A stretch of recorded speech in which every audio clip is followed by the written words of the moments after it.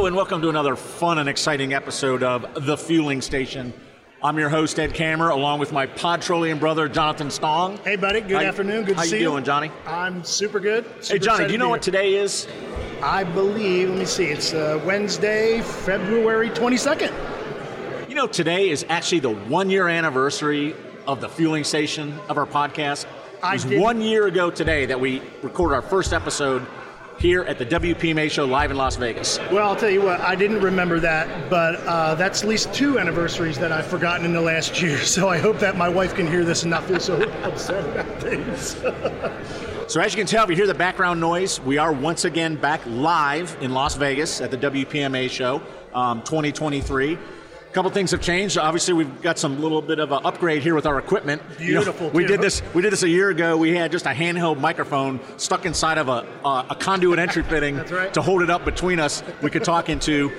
So things must be good because we got this fancy little microphone. We actually look like what we're doing now. Professionals for the first time, at least this year. So we're excited. You know, last year I think we launched like 8 episodes. That's right. So if you haven't checked those out, go to where you get your podcast and check out the Fueling Station. So we want to keep this going. We had a lot of great feedback, and we thought no better place to record another episode than right where it all started, here at WPMA. You know what, and I think you said it right in the beginning, is you can hear the people in the background. You know, the industry is back in full swing, and it doesn't show any signs of really slowing down. Talking to the people here on the floor, whether you're an end user or a distributor, contractor, maintenance provider, even the authorities holding jurisdiction, people are saying business is booming, and we don't have any reason to believe things are slowing down. Yeah, I mean, just by going by the traffic, people walking through the booth, this is actually day 2. We wanted to record yesterday. Too busy. But heck, you and I didn't have time to talk into a microphone. We were talking to customers all day. That's right, and that's really what we want, right? Because if we know these individuals are coming in, they're asking us questions about our latest or greatest products, some new innovations, but you know, their hurts may be different, but their concerns are the same, and it's like, how can I have a more sustainable fueling system to protect the assets for myself and our customers? So I think what we're showing here, even what other individuals are showing, you know, has been a positive for the market. Your team, Ed, has launched a great series of products this year with new containment chambers, and that has been a real big push for us here, I think, at this show.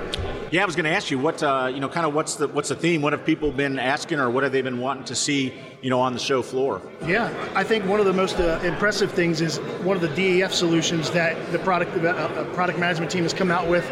You know, a stainless steel DEF shear valve to protect both the individuals at the station as well as the assets in the dispenser and in the piping system. And it's something that you all came up with because the industry asked for it.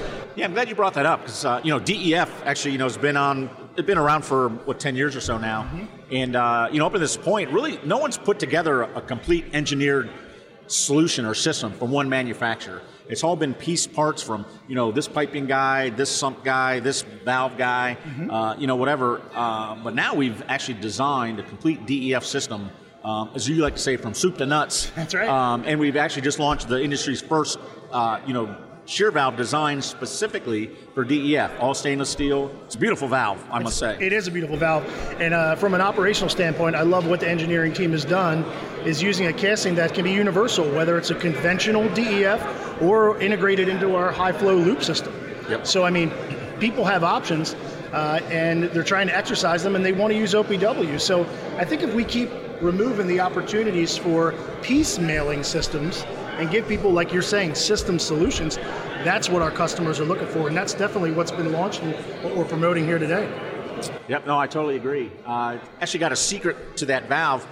We see a lot of recirculation systems coming out with DEF now. People getting away from heat trace and other things, trying to keep the DEF from freezing, so they go into a recirculation system. Well, we actually integrated, if you are going to have a recirculation system at the bottom of the valve drilled out, and you can put your sensor or your probe, you know, that determines when the system recirculates, you know, based on temperature. That's so right. we're pretty excited about that, to have an integrated part to that goes right along with whatever recirculation system you're using from whatever manufacturer. It's compatible with the valve. You know, and that attribute, if you will, of the valve is something that an individual said to me earlier. He's like, you know what, you guys actually listened to what we needed, which, you know, it happens in all industries. Sometimes things get created in a vacuum, but with us, one of our strengths has been that customer intimacy and the voice of the customer to see what do you want? What do you expect from these products?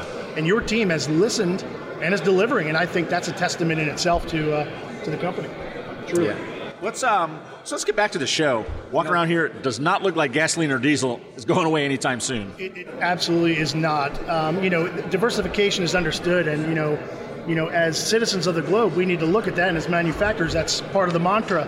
But at the end of the day, our core business is fluid transfer and conveying fuel safely through these lines. So, with the adoption of some of these standards, we've been able to produce better products that are going to last longer. And like you're saying, fuel for us in the liquid form isn't going anywhere anytime soon.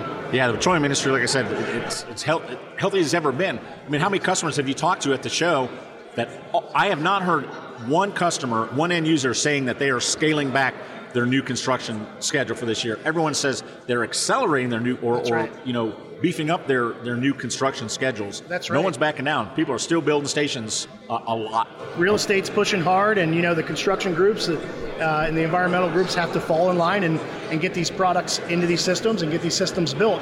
If anything, the shortage is in manpower, truthfully, and getting the proper individuals to work with this equipment and get it installed properly the first time. So that's really been the only hang-up. There's not been any kind of slowing down that I've seen, like you're saying.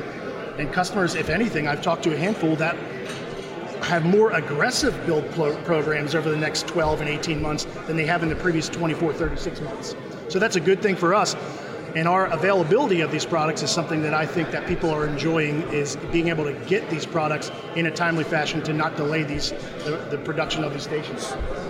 So John, this is, WPMA is always an exciting show because it's our first show of the season. Kind of kicks off our trade show schedule, especially for the spring. That's when we see a lot of these large regional shows, some of the smaller, individual state shows. But looking out on the show floor, let's talk about some of the things that we're going to be, that OPW is going to be featuring this year. Sure. Throughout the trade show season. And the one thing I see staring at us, and you really, it's hard to take a look because it's always surrounded by a bunch of people. One of the new products that we're getting ready to launch here next month is the TSE, the tank sump for everybody. We've talked about the DSE, the dispenser sump version, and what this is OPW's version of a valued price fiberglass tank sump. But like OPW, we don't just copy what others are doing. We saw the need for a valued price composite fiberglass tank sump, and that's what we did. We introduced the SMC process. Actually, we did a whole podcast on that earlier last year. If you want to check that out, where we're talking about the how we stamp these sumps out using an SMC or a sheet molded compound versus a spray up or a roll up. Mm-hmm. But let's talk about the TSE and what a beautiful product this is. Well, one thing I like about it is the versatility. I mean, you're giving people options. You're not just saying, here is our standard chamber, our standard tank sump and vessel. You're giving people an opportunity to choose their lid facet, their sealing consistency, an entry-level aspect, or the Cadillac of a product in general. So I look at these things and I look at, how is the contractor going to manage this? How is the contractor going to make sure that things are done right? Well, when we produce a better product, as these, like the TSE, you're giving them an opportunity to do things right the first time. And the smoothness on the inside, smoothness on the out, the ability for us to produce these at a really rapid rate with constant consistency of quality, I think is something that people are looking for. The ease of installation, the access to get in there. I'll just be honest with you, I'm American, so I'm not getting any smaller. So I need room in these sumps that I can get down there and effectively inspect, review, maintain, and repair in the event of an issue. We're supposed to be looking in these sumps every 30 days and documenting, by the EPA, and people are looking for a safe way and a sustainable way to manage their secondary containment systems, and the TSE definitely gives us that. Yep, exciting product.